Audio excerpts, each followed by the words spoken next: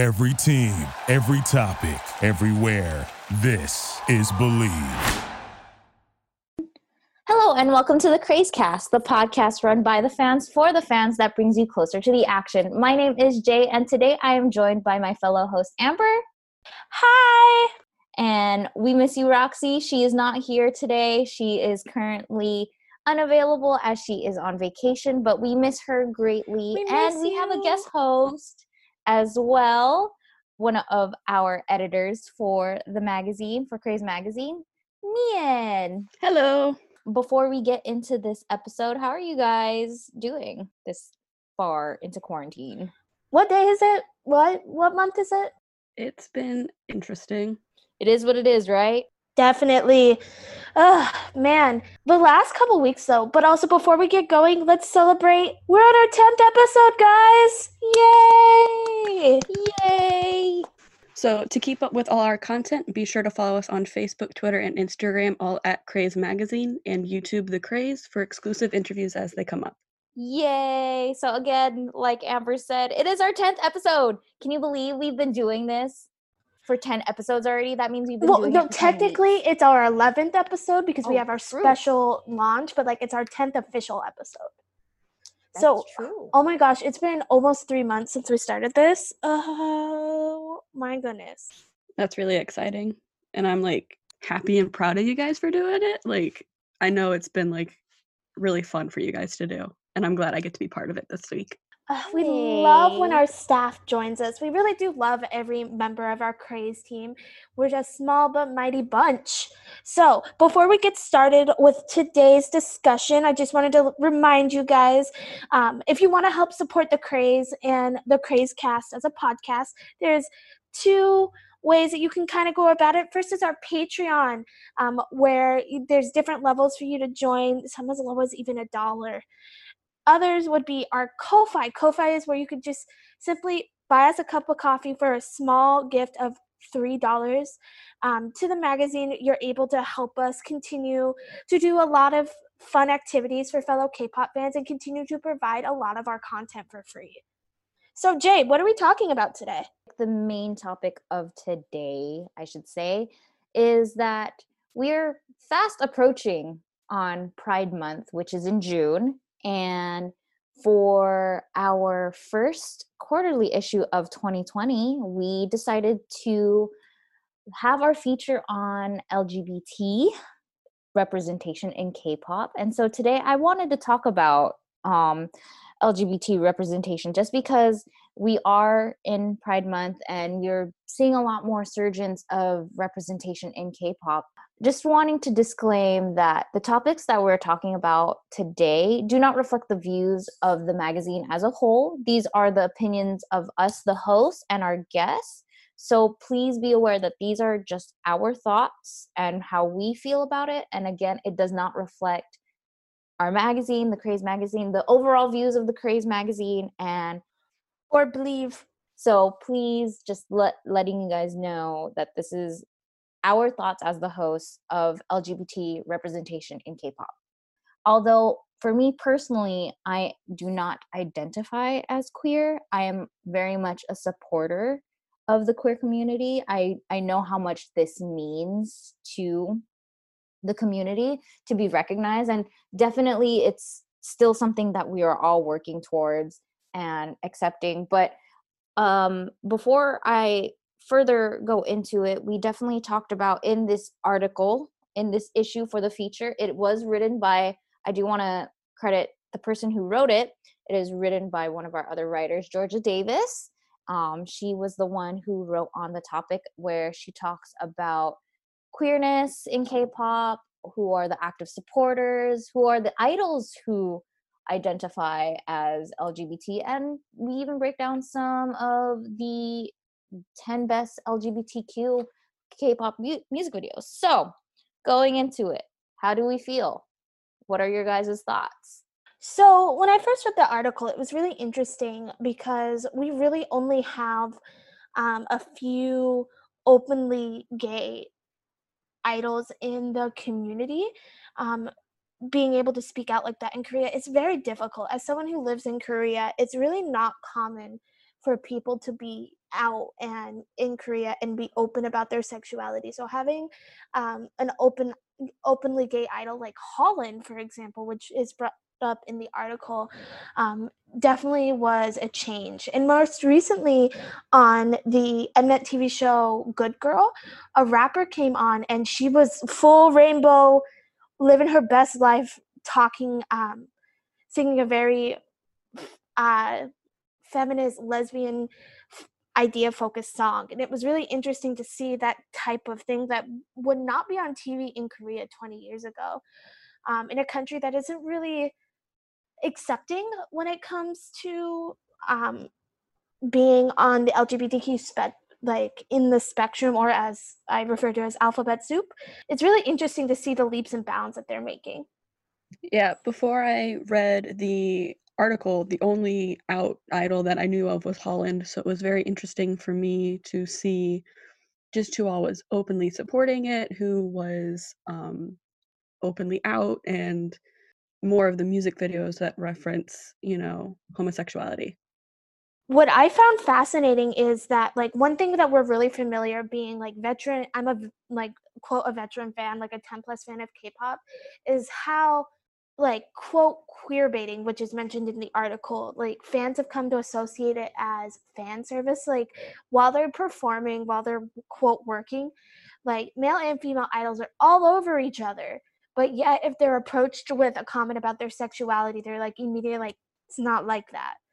So it's interesting this fact that they're, I guess you would say, like, gay for pay, which I don't like using that term, but we never know if it's just an act or if they're actually, like, portraying those type of feelings on stage. As somebody who is not queer and just an ally, from that standpoint, it's like you want the people who you care about, who identify as LGBT, to feel accepted. And definitely, like, on the whole queer baiting thing, it's like that's something I can't personally, like, relate with, but I can see definitely why. It's just like if you see Stan Twitter is like, oh, the gays are out for this, blah blah blah blah blah, and it's just like I want them to have that space where, like, yeah, hey, there's some, like, this is something that I really like, and this is something that really resonates.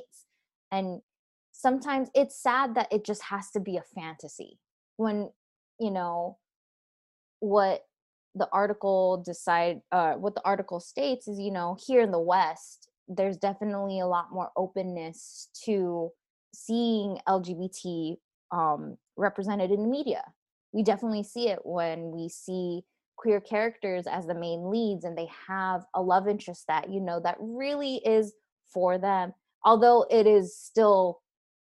we're still leagues away from, like, doing something like that. It's still there, whereas in Korea you don't get to see that. And I feel bad in the sense it's just like there's these little crumbs that are left for the queer fans. It's just like I just don't, like, I guess I just don't want it to be a fantasy. I want it to be something that's like, okay, it's just not here in the West, it's there too. I'm not saying that it's not, it's just the representation of it all is like you don't get to see it in the media. And even when it is in the media, it's still something that makes people uncomfortable.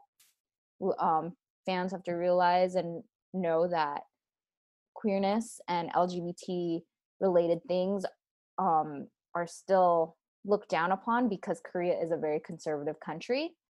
And I just hope that with how things are progressing now, I mean, it's still slow in Korea, but I hope that they too will have a platform to be like, we're in the age where all the young people, they're coming out, they're more liberal, and they don't want to be oppressed anymore, and they want to share what they have.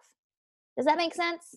No, definitely. I totally see what you're talking about. And like I mentioned that, like, in performances and in variety shows, the, like, LGBTQ or, like, behaviors are very, like, encouraged to a sense. Like, everyone knows the pepero game where they're, like, biting to make the smallest piece of pepero, and, like, they're making out with each other by the end of it.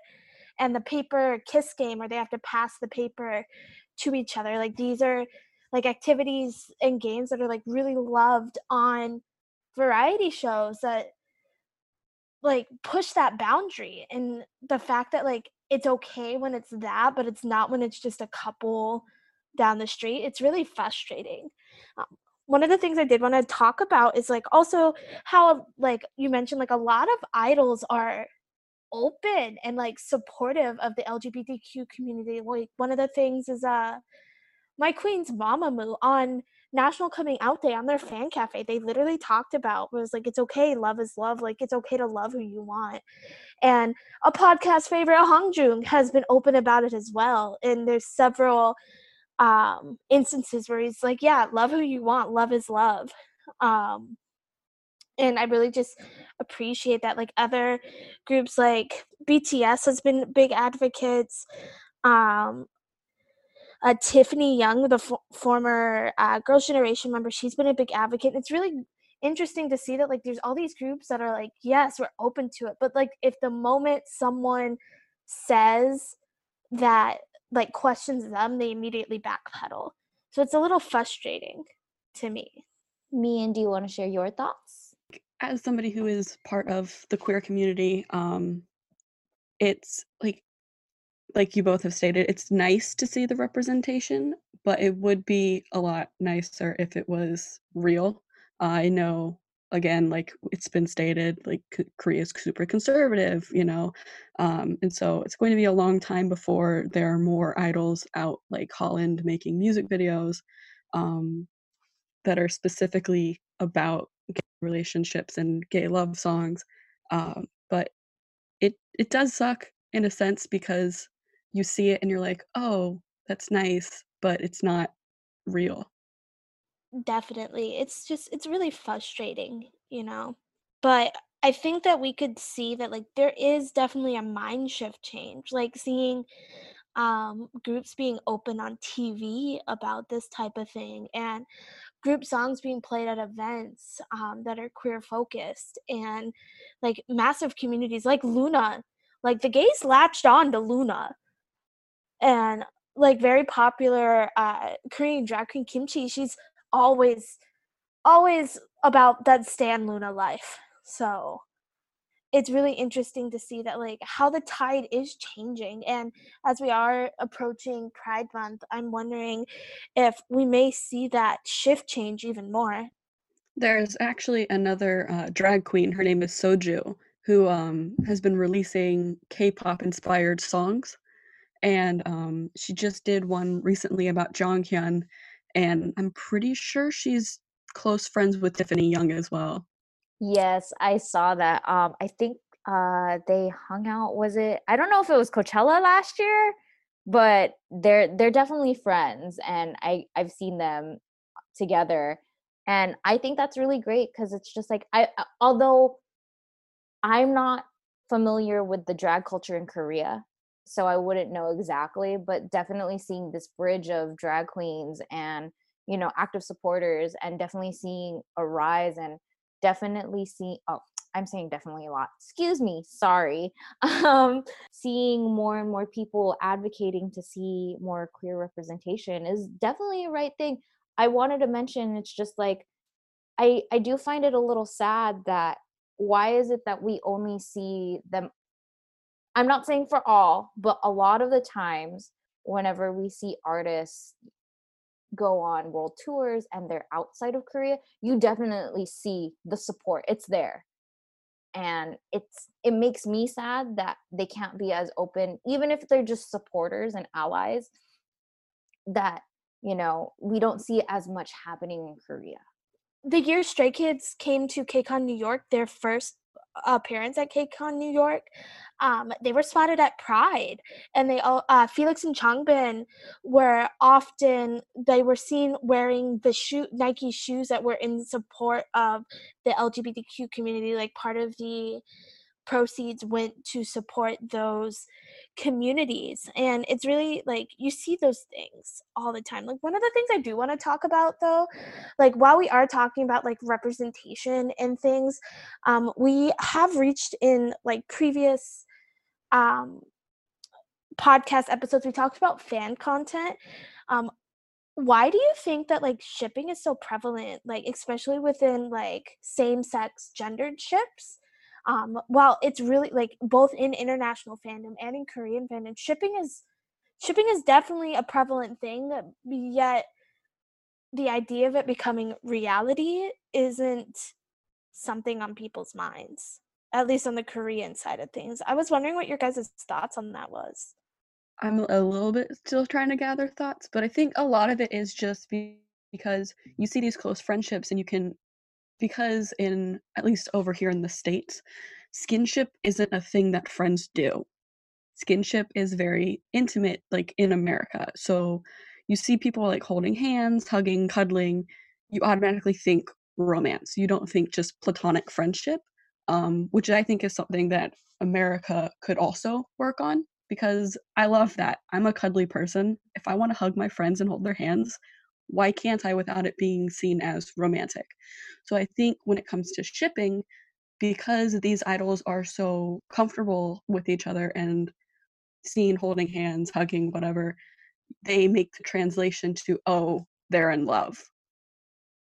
Definitely, I have to agree with Mian on this one, just because it's like it's so openly like accepted to be so affectionate in Korea. Definitely when I was there, when I visited, you can definitely see, you can see it, like whether you're out on the streets or like go in the mall shopping, like you can see that these people are overly affectionate.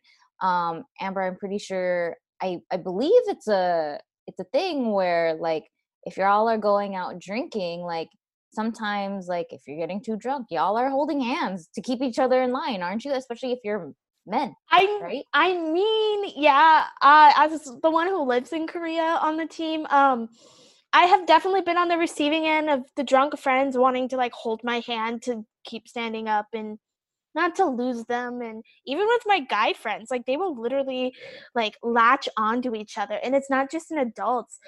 Even when you're not drinking, the children, like even in school, are literally all over each other because it's just that's what friends do.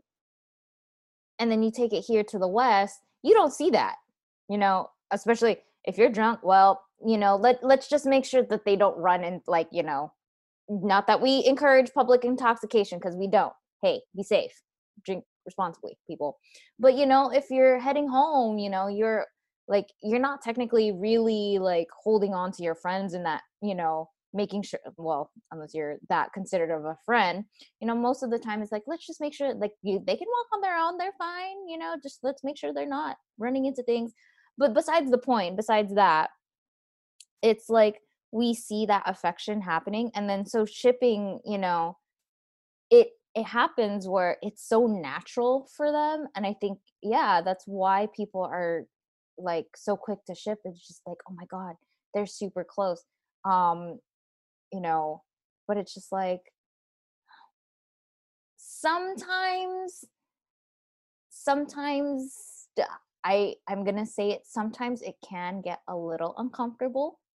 Yes. Sometimes it can get a little uncomfortable. I mean, while I'm like, hey, if they really are like, if that's what's going on, hey, more power to them. But sometimes it can get a little bit uncomfortable. And for those, um, some idols, like we can see, they play on it, and some people they do.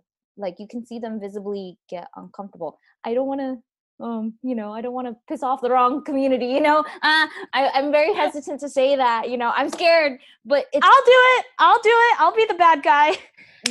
but I admit, like sometimes it does get a little uncomfortable because like Some fans take it too far. They can get out of hand, and it's just like, stop. Put the brakes on it for a second. These are real people, Definitely, like, when we did our content creation episode with our guest Car K-pop, we talked about that type of stuff. One of the things that, like, I hate it so much, especially, I'm gonna call out my fandoms, Stray Kids and ATEEZ. I mean, guys, there's no need to bring that to, like, a V Live. We don't talk about, like, Changlix on a V Live. You don't do that. Like, it's fine to do it in your fan communities, but you don't bring it to the where the idols can see it. Come on. ATEEZ is another story because Busan is literally, they ship each other. So it's there's lines. Just know where the line is. It's fine. I have nothing wrong with it, but like Amber and Ian have said, sometimes it crosses a line where it's like, whoa, a bit too much. And then I feel like sometimes people also get lost in that fantasy where it's like they're just so like into it's real, it's super real, it's happening, like nothing else matters, and Like, it becomes a truth to them, but in there's a reality we don't know. there's a big fandom that's very active on social media that I was, updating the Craze Twitter accounts. We love talking with you guys, so definitely tweet us. Just checking out our timeline, and this big fandom. There was an actual fight happening on the timeline over two separate ships that involved one person being the middle, and like they're like, no, this is a ship. No, it should be this ship. Like trying to prove like evidence that it exists, and I'm like, why? Yeah, shipping wars are almost as bad as fandom wars at this point. It's okay to like have that type of content amongst yourselves, but don't put it where the idols can see it. We all know they stalk the hashtags, and if you are gonna put it on the timeline, censor it, please. Before we end off on this subject, definitely it's something like we need more representation for sure. And sometimes we see it in music videos. And I wanted to highlight, in the article, we do talk about some of the best LGBT K-pop music videos. I have not watched everything that's on this list, but the most standout ones, aside from Holland's Neverland, by the way, he is very cute in person, like so cuddly cute.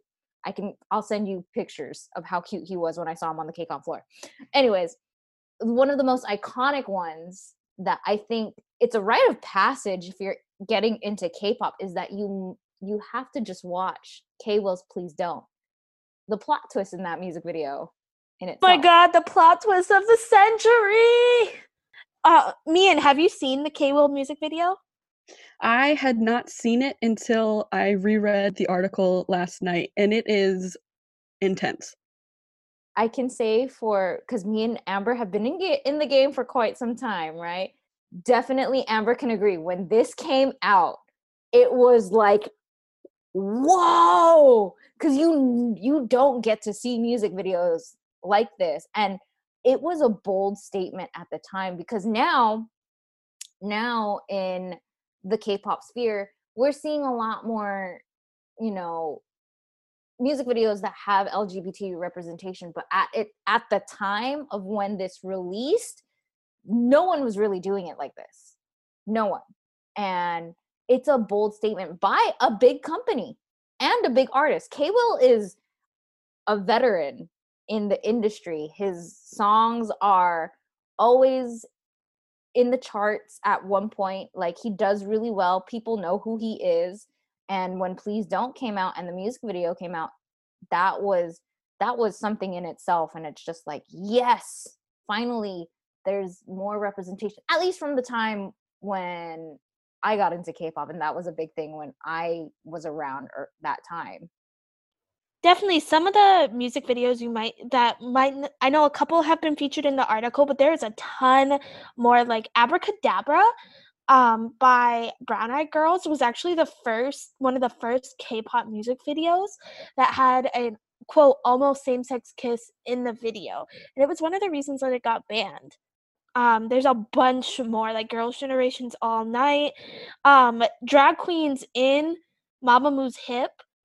All In, everyone, All In by Monsta X, the implications of like Minhyuk and Hyungwon being in a relationship in the video, Oh I Yeah Mamamoo, where they cross dress in the video and like represent like different genders.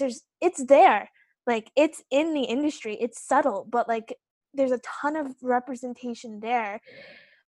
But I wish it didn't have to be subtle. Like it just be out and about. Be like, yes, full on representation and support. Wouldn't that be wonderful? Speaking of idol support, of the community, we all love Heechul, right? We all love our man Heechul. Yes. I don't know if you saw his interview, but Heechul's one of those idols that everyone swore up in town he liked men. Like it was a constant rib at him the entire time. But he flat out said in the interview that like he never like commented on it. Like he never said like no, he wasn't gay, because he was like, I don't want to be disrespectful to people in the community. Like he's like, I'm all about like love and support, like love who you want. And like he's happily dating Momo now. But like he's like, yeah, I want to be supportful to the community. So like I didn't want to like disrespect someone by saying like, oh no, I'm not. And I'm just like, that's top allyship right there. And speaking of allyship in media, Itaewon Class, Mian, have you watched it? Not yet. It's on my watch list, but I'm so bad about watching anything. Like it doesn't matter if it's like something I've watched before or something I'm currently watching. I eventually just forget to watch TV all the time. Oh, mood. I know Jay hasn't watched it yet, but it's on her list. Her very long K-drama list. Listen, it's next, okay? I'm going to keep bugging you about it till you watch it. Especially, glaring spoiler warning here, there is a character in the drama that is transgender. And when she comes out to the rest of the staff in Itaewon Class, the reaction that Seori Park Seo-joon's character has is like she just told him that like, oh, I wore a different color underwear today. And I'm just like, that is how it needs to be Korea. And the fact that he, like everyone else was like almost like quote disgusted, and he's like, if y'all got an issue, you can leave. I'm keeping her.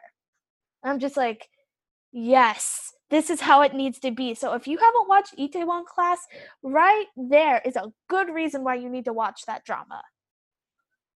Also, you open the can of worms on K-drama. I don't want to talk about this too long because we have other things to talk about in this episode, but we are also seeing a lot of queer representation in K-dramas as well. What was the Reply series? I forgot. Was it 1994 or 1997 where There's so many of them. There's so many of them, but it was the very first one that came out. I think it was with A-Pink's Eunji as the main character. There is a queer character in there too, as well. We're seeing more and more of it happen. I forgot the title of the movie. It was a long time ago. Wonder Girls former member Sohee actually played an LGBT character. I forgot the name of the film. It escapes me. It was a long time ago. Wonder Girls even, I think they did an OST for the movie because that's when Sohee was doing her stuff. Her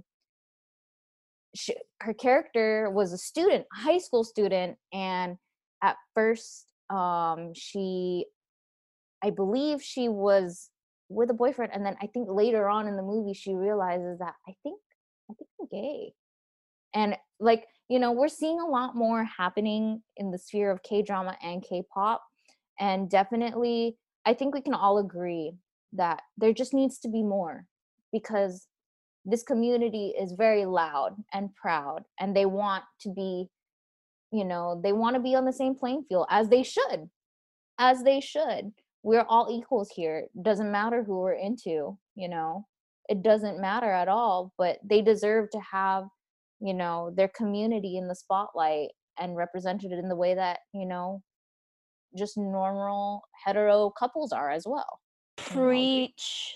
I mean, at the end of the day, companies, we're talking to you. Like, you guys do a ton of, like, quote, queer baiting on TV anyway. Why not just, like, if the idols are queer, let them be out and about it. Like, we all enjoy the content anyway. Just let them be, like, speak their truth and it'll be fine. Like, come on, guys.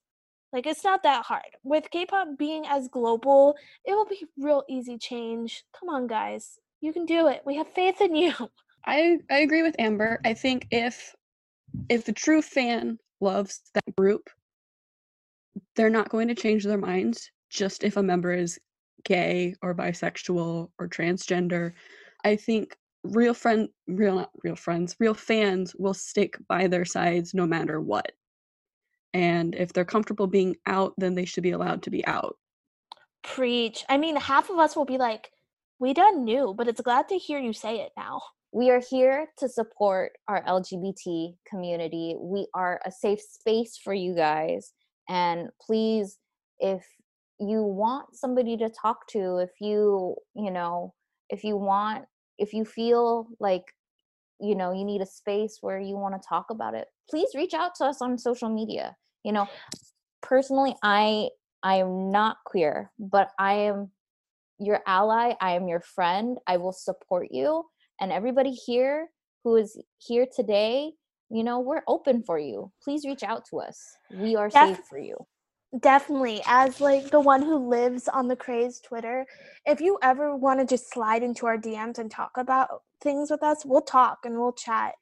And allies in our community, in our magazine team, like, we can help find you resources if you don't know where to find them yourselves. So definitely, no matter what part of the world you're in, don't be afraid to reach out to us.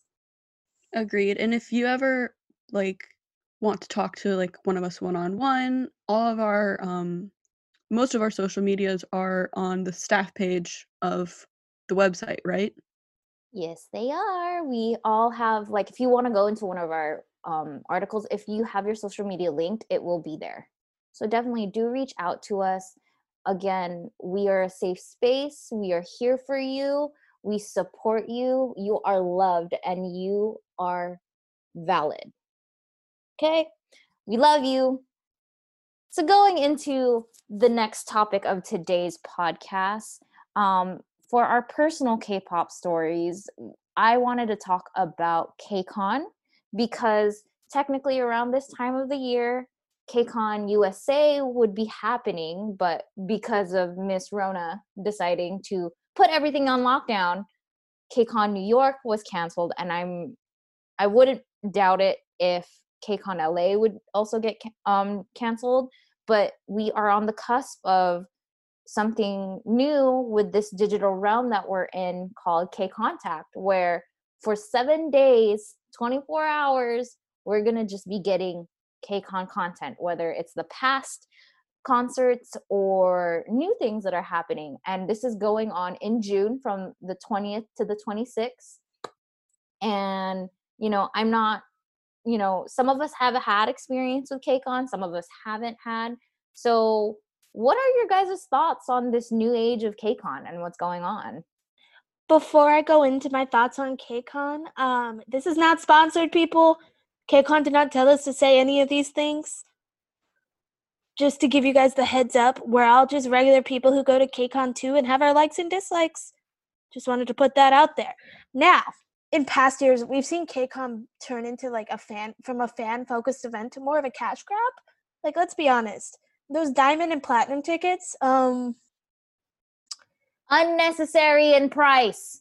Yeah, $1,500 for that comes out to closer to $2,000 after Ticketmaster fees and taxes. Yeah, cool, you get a bunch of merch and stuff, but and you get that quote one-on-one time with the idols. And when you talk to people who have gotten those exclusive tickets, it's nothing special. And half of those tickets don't even have the best seats in the house. They're in the pit staring at the idols' butts half the time, which we love a good butt in this house. But I want to see your face too. But I think with the addition of K-Contact, it would provide some opportunities for fans. You can't really afford KCON because, let's be honest, even when our team goes as press for KCON, it's really expensive for us to still go. So I definitely think K-Contact will provide an opportunity for fans who have never seen or had that KCON experience to have that experience. But as someone who's been to KCON 3 times, I've only ever been to KCON New York. My favorite KCON story time is being able to make being able to make pat bingsu, so shaved ice, dessert with Sokyung longest. She picked some of us out of the crowd, and we got to go on stage with her and make pat bingsu. And it was really interesting to have that experience, that hands-on thing that you may not be able to have or to learn how to do. And it was one of the things that kind of sparked my interest in Korean food, is being able to have that one-on-one time with Sokyung and ask her those questions. It was really interesting. Mian, I know you've never really experienced KCON, but what are your thoughts on KCON? How do you feel about it? I'm not even sure I know that much about it in general. I know I've had friends who have gone to it, like obviously Roxy's gone to it multiple times, but I think it's interesting in a sense, but also, like Amber said, a money grab. Um, if I want to see my idols in concert, I'll put that money towards seeing just them, not this weird convention experience with 1,000 other people. But I mean, I get that. I totally understand. But like the fact that we have a convention all dedicated to K-pop, I think, well, now, yes, it is a cash grab at this point. But I think, we have a space where we can collectively come together and just be the fangirls and fanboys that we are. And we get to do these things that necessarily we might not be able to do, and like you can only technically get kind of these kind of things in Korea only. And I think that's what I like about the convention, because it's just like you get to meet all of these people who are into the same thing. It's just not we're bonding over a screen together through chat. It's something tangible that we have as K-pop fans. I think it's a great idea if it would have stayed that. Like, it stayed that bonding experience. Like, nowadays, like, I remember back in the day, like, you went to every K-pop concert you could go to because there were so few that would come stateside. But nowadays, like, you can almost count on groups like BTS will always come stateside every year. Monsta X will always come stateside every year. VAV always comes stateside every year. So, like, there are those groups that will always come stateside. Like, there will always be a K-pop concert in America at some point. But if KCON would have stayed fan focused, as someone who's been to KCON and seen like both sides of the world, like as a fan and like experiences with press events, um, if they were to lean heavily and like encourage the fan participation, like, listeners, you guys know the Craze magazine works towards helping fans get closer to the action, but let's be real, those of us who have been to KCON, we've had our less than pleasant experiences with staff that are there that aren't even there because they enjoyed KCON. They're there for the paycheck, and they don't care about how they treat fans. Definitely, it's one of those things where, also sometimes, certain fans can ruin the experience as well. You know, like I've definitely had my fair run of people who are very disrespectful and rude and will do anything to push and shove to see, their idol on stage or on the floor, you know. I mean, while I like that type of interaction, it happens sometimes it can be a little unsafe. I can't Obviously, I've never been to KCON New York. That was actually supposed to be my goal for this year, was to go to KCON New York, depending on how things panned out. But I can say for being on the LA side and going to KCON LA and being in that, convention center, sometimes it can be scary.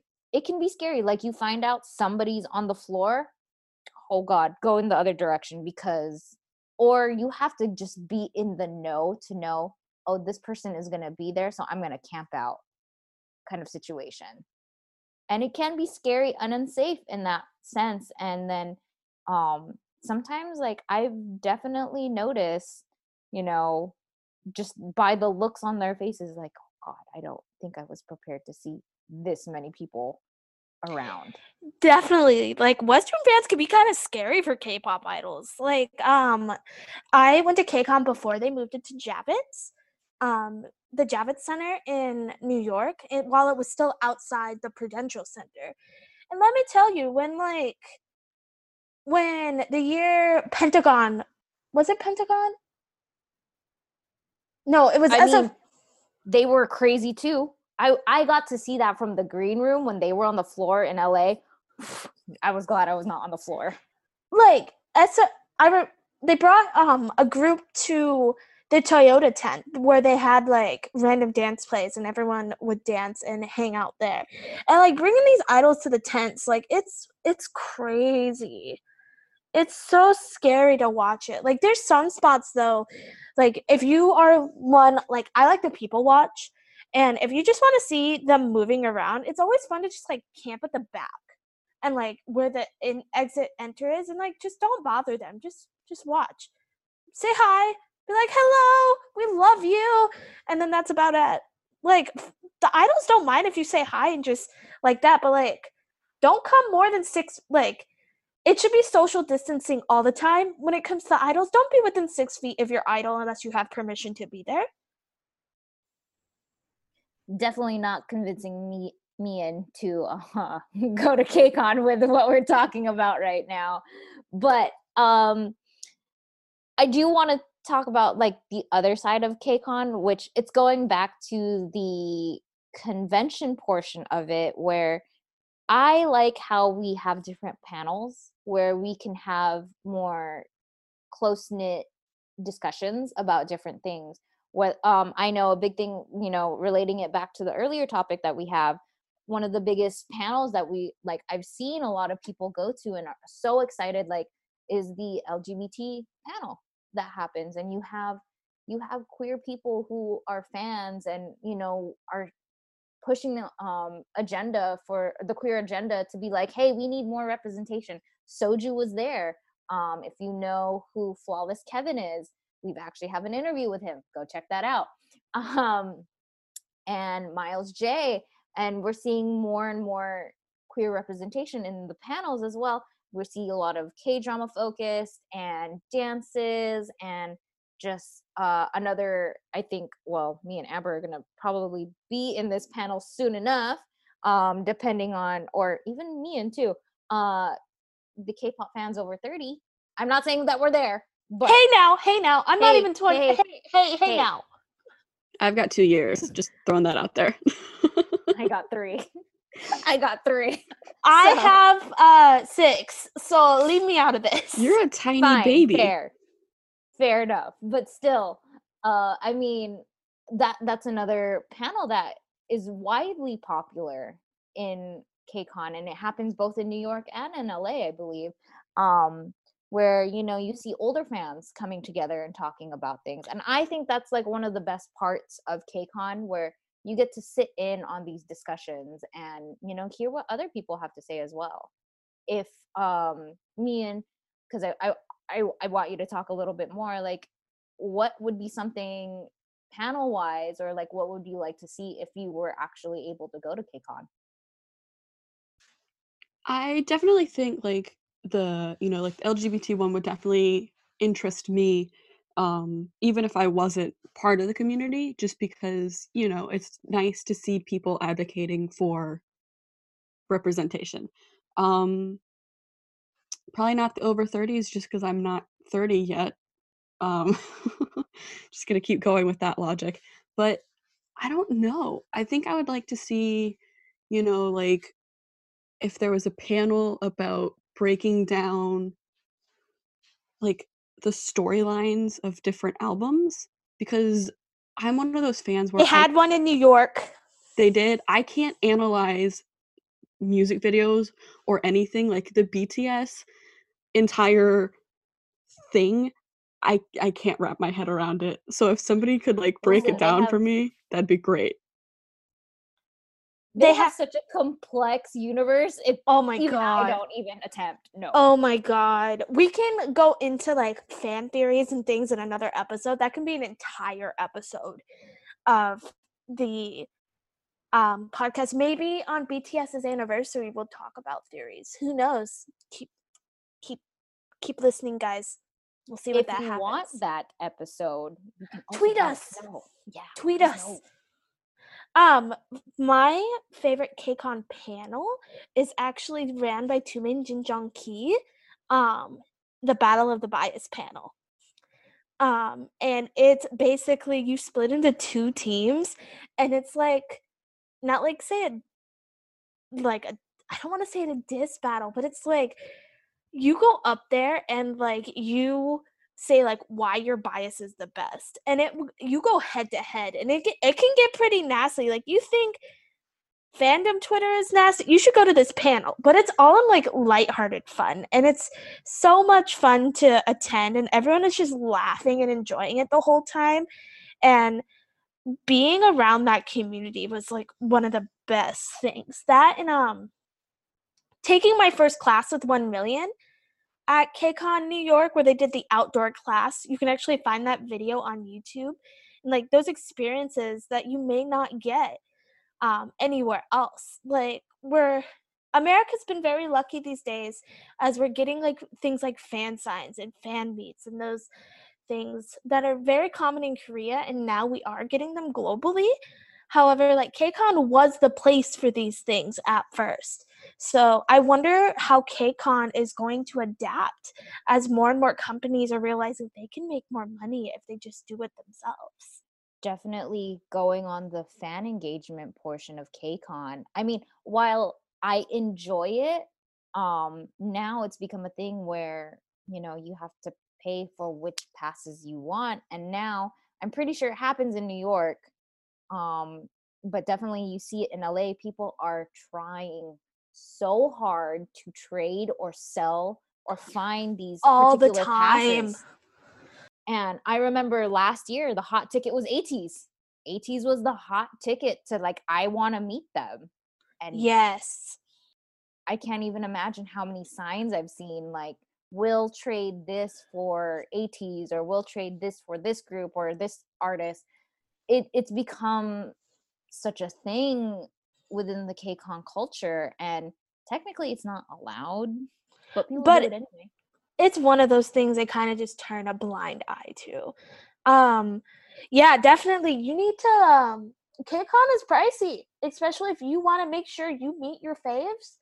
You better come packing cash. So I went to KCON the years BTS was there and the year 101 was there.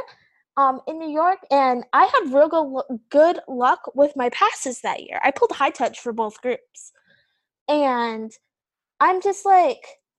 First year, I was like, I should keep this. But then I ran out of spending money. So I'm like, I really don't have to high touch BTS. It's whatever. I literally ran to the other side of the trading spot, yelled, I have a BTS high touch. And the first person that got to me handed me $500 in cash for it. And then the year 101 was there, I got a high touch then. And I let it go for... I was like, hey, I went to the first person with the 101s that wanted 101. And I'm like, I have a 101 high touch. I'm looking for this group. And she didn't have it. And she's like, but I'll pay you in cash for it. And she's like, how much do you want for it? And she pulls out this roll of bills, like a fat roll of like 20s. And I'm just like, how much money did you bring to this? And I'm like, I have to pay my way to go to KCON because I'm like a 20-something-year-old college student, and we broke. Like, KCON makes you broke.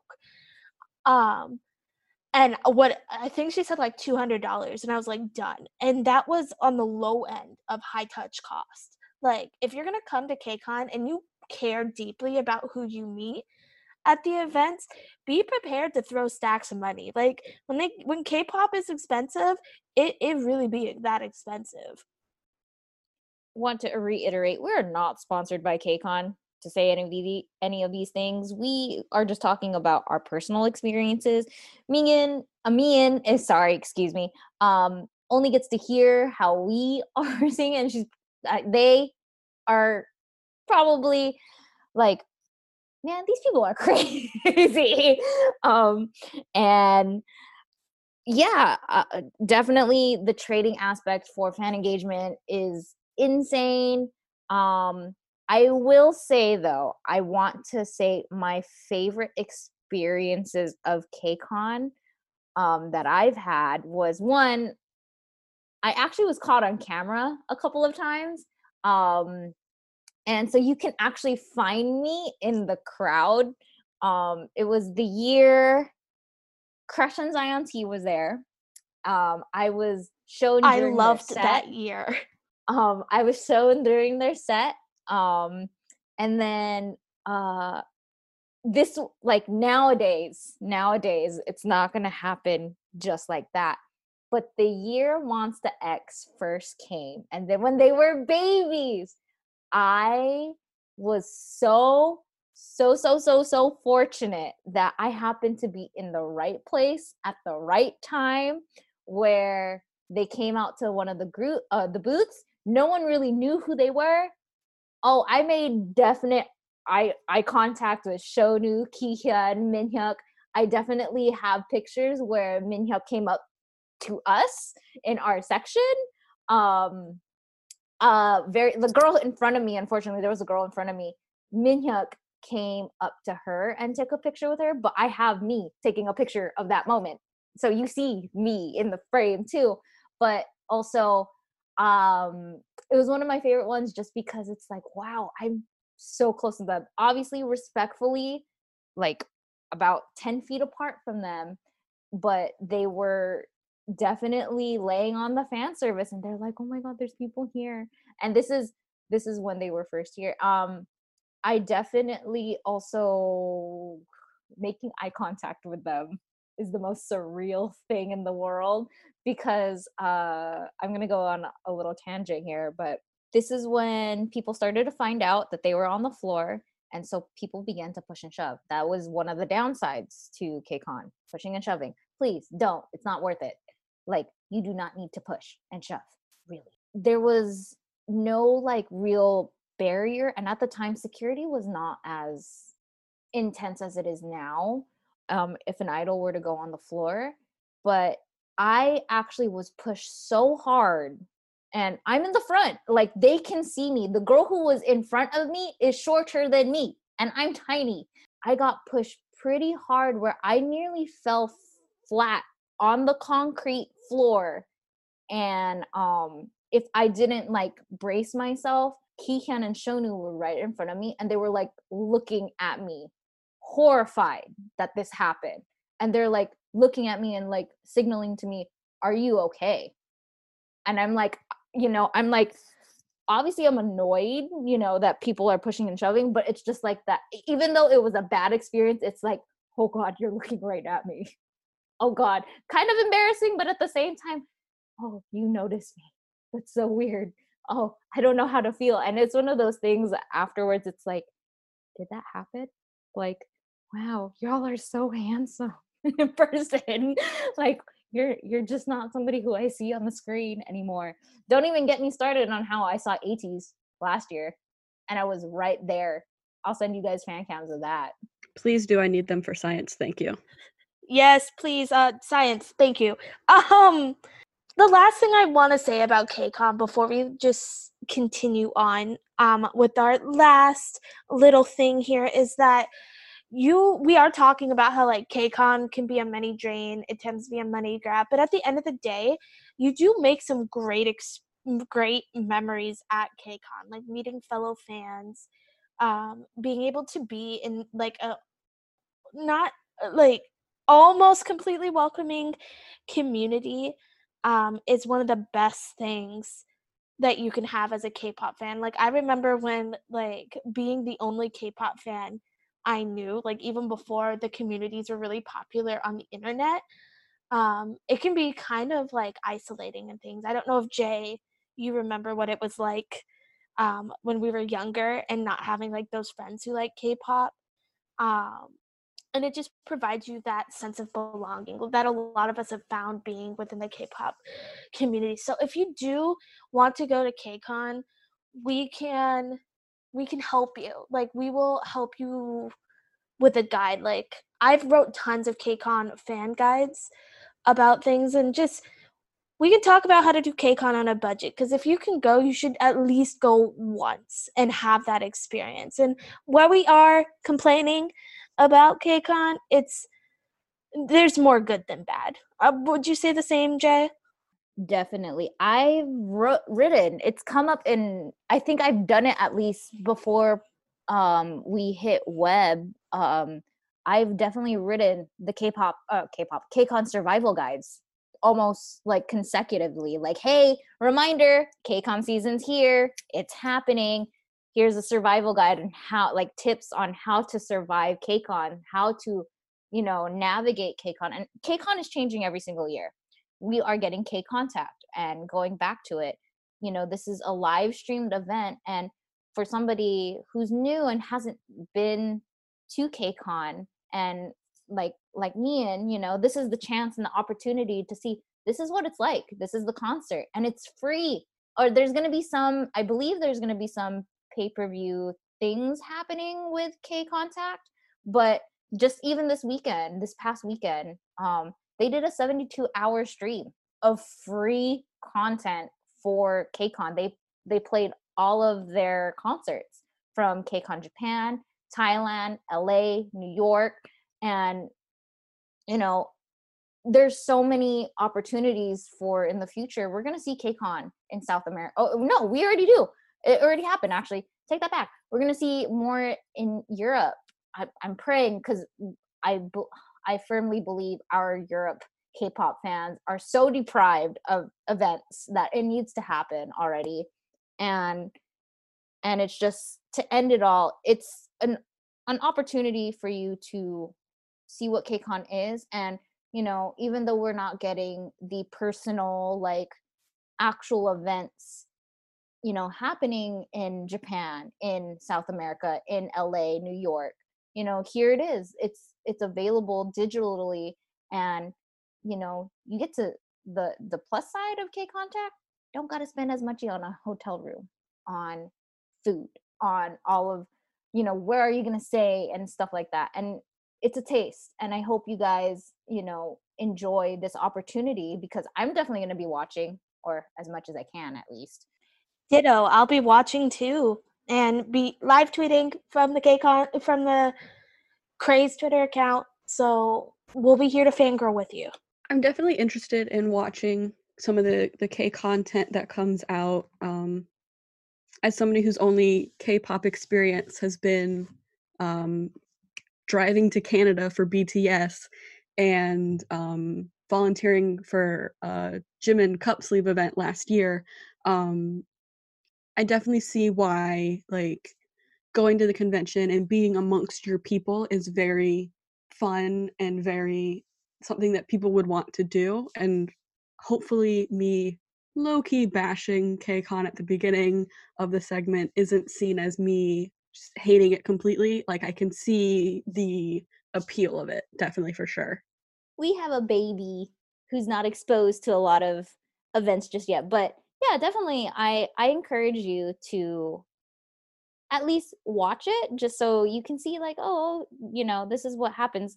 Obviously it's not the same as being there in person, but I look forward to seeing how you react to it. Yes, me too. Yeah, my second K-pop concert was supposed to be ATEEZ the week before my birthday, and coronavirus happened. So fingers crossed, hopefully soon I get to see ATEEZ. You will. Miss Rona just ruining everything. Well, before we move into our last section, don't forget we have our magazine sale going on. So a 15%, don't quote me on that, but there is a discount if you use hashtag STOCK, STOCK.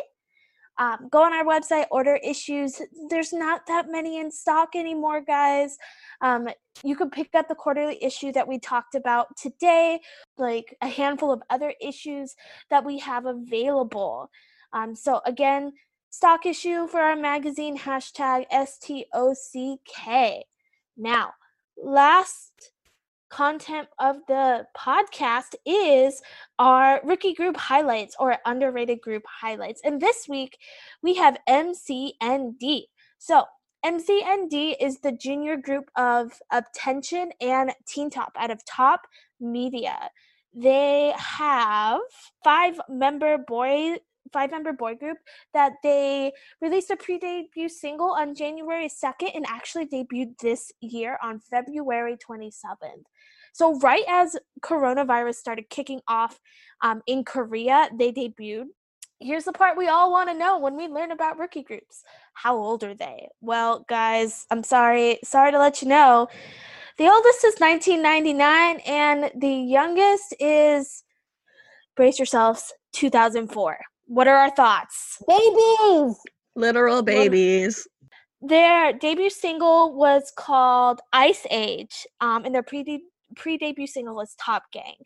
Unlike other boy groups who tend to come with that like fresh baby face look, they went a completely other direction. What did you guys think of their song, Top Gang? I mean, they're still baby face till now. I'm just saying that. Yeah, they are literal children. But they try to be like all tough and the like the grungy vibe. And I'm just like, it's cute. Like, you guys aren't old enough to do this yet. Like, you tried. When I was told to listen, I was told Ice Age was catchy. And so I might have just listened to that one on repeat a lot. But their debut was really good too. I don't have like a lot of K-pop groups downloaded on my Google Play. I listen to a lot of them like elsewhere, but I actually downloaded their debut album just because it was so good. Oh man, it was my favorite song off that album isn't even the title track. It's their song Hey You, and it's so cute. Like, it's very like it's traditional boy group, like baby boy group sound, but with like that little sprinkle that makes it to where it doesn't blend into every other boy group. It was, yeah, that one was super sweet as well. For me, my exposure to MCND was that the timeline blew up with I believe it was the Ice Age music video snippets, and everybody's like, yo, check out who this group is, they're doing stuff, blah blah blah blah. And I never really like got into them until we started doing research for the podcast, and I can see why people are like, yo, like, check this group out. There's a lot of potential there. A lot of potential. Of course, they're still babies. They're fresh. But, I mean, if we're just going to talk about the virality of this group right now, Ice Age and is it Spring was their new release? They have over 10 million views on YouTube. That's insane for a rookie group. Right. For a rookie group. Like, they're literal babies. Their first comeback was April 9th, and they just debuted in February. So definitely they're going to be a group that everybody has to look forward to. Like, there is a lot of potential there. They're very talented. You know me, I've said it before in past podcasts. You know, I really like a strong rapper in a group, in a boy group specifically. I mean, they caught my attention. Castle J, their leader. Yes. He spit bars. I was like, good boy. Man, the thing that caught me about this group is their song Ice Age went viral on TikTok. See, I'm not in the TikTok realm, so I wouldn't know. But I wouldn't doubt like, it. People were using Ice Age for, I think it was showing off your album collection, and like everyone was using it. And I'm just like, okay, I see you. And I mean, MCND has big shoes to fill. They've coming off hot off up Tension, at like Usak and Jinhyuk, and then they're coming off like like K-pop, like old heads, like Teen Top. Like, come on. I remember when Teen Top debuted. It's interesting to see how they are filling those big shoes. I don't like comparing, but when I listened to them, I was just like, wow, this is like they're going. Like, I'm not saying that they're the same. Okay. Oh God, I'm very hesitant to say this, but don't do that. You know how those fandoms can be. But it's definitely. I mean, I'm not saying it's bad, but I really like it because hey, I'm into them too. They have a very 80s like sound, and I'm like when they debut. I agree. Agree. Good, because I was just I was thinking the same thing. Okay, good, because I was so hesitant because it's just like they sound a lot like 80s, and I'm here for it. You know, I'm not saying that they're the same because they're not. They're two different groups, two different styles, but the way how they made an impression to me is similar to how they made how ATEEZ made an impression on me. It's something hard hitting. It's in your face. It's a raw and rough sound. Let's go. I'm in. You got me. They are starting to go like backwards. Like, remember, like Jay, you'll remember this. Like the way their new rookie groups are debuting is like how like our early gen groups would debut. Like BTS, like their debut was a little rough, like this. And like older groups, they tend to come out, especially boy groups, they tend to come out with like this punchy in the face type sound back then, and now we're like coming back full circle. So I wonder if we're hitting like a K-pop renaissance. I'm not saying that they're the same, but the sounds are very similar, and I like it. Like I like this type of sound that they have going on, and like I mentioned, MCND has a lot of potential, and I'm looking forward to seeing what they're gonna do, because if they're getting this virality early on, who knows where they're gonna be a year from now or a couple of years from now. Yeah, for sure. I feel like social media also has changed like so much about how K-pop is spread, because that's how I found out about K-pop was through Instagram, surprisingly. And so it's amazing to me that like this group that's been around for all of 3 months now has already made such an impression on people.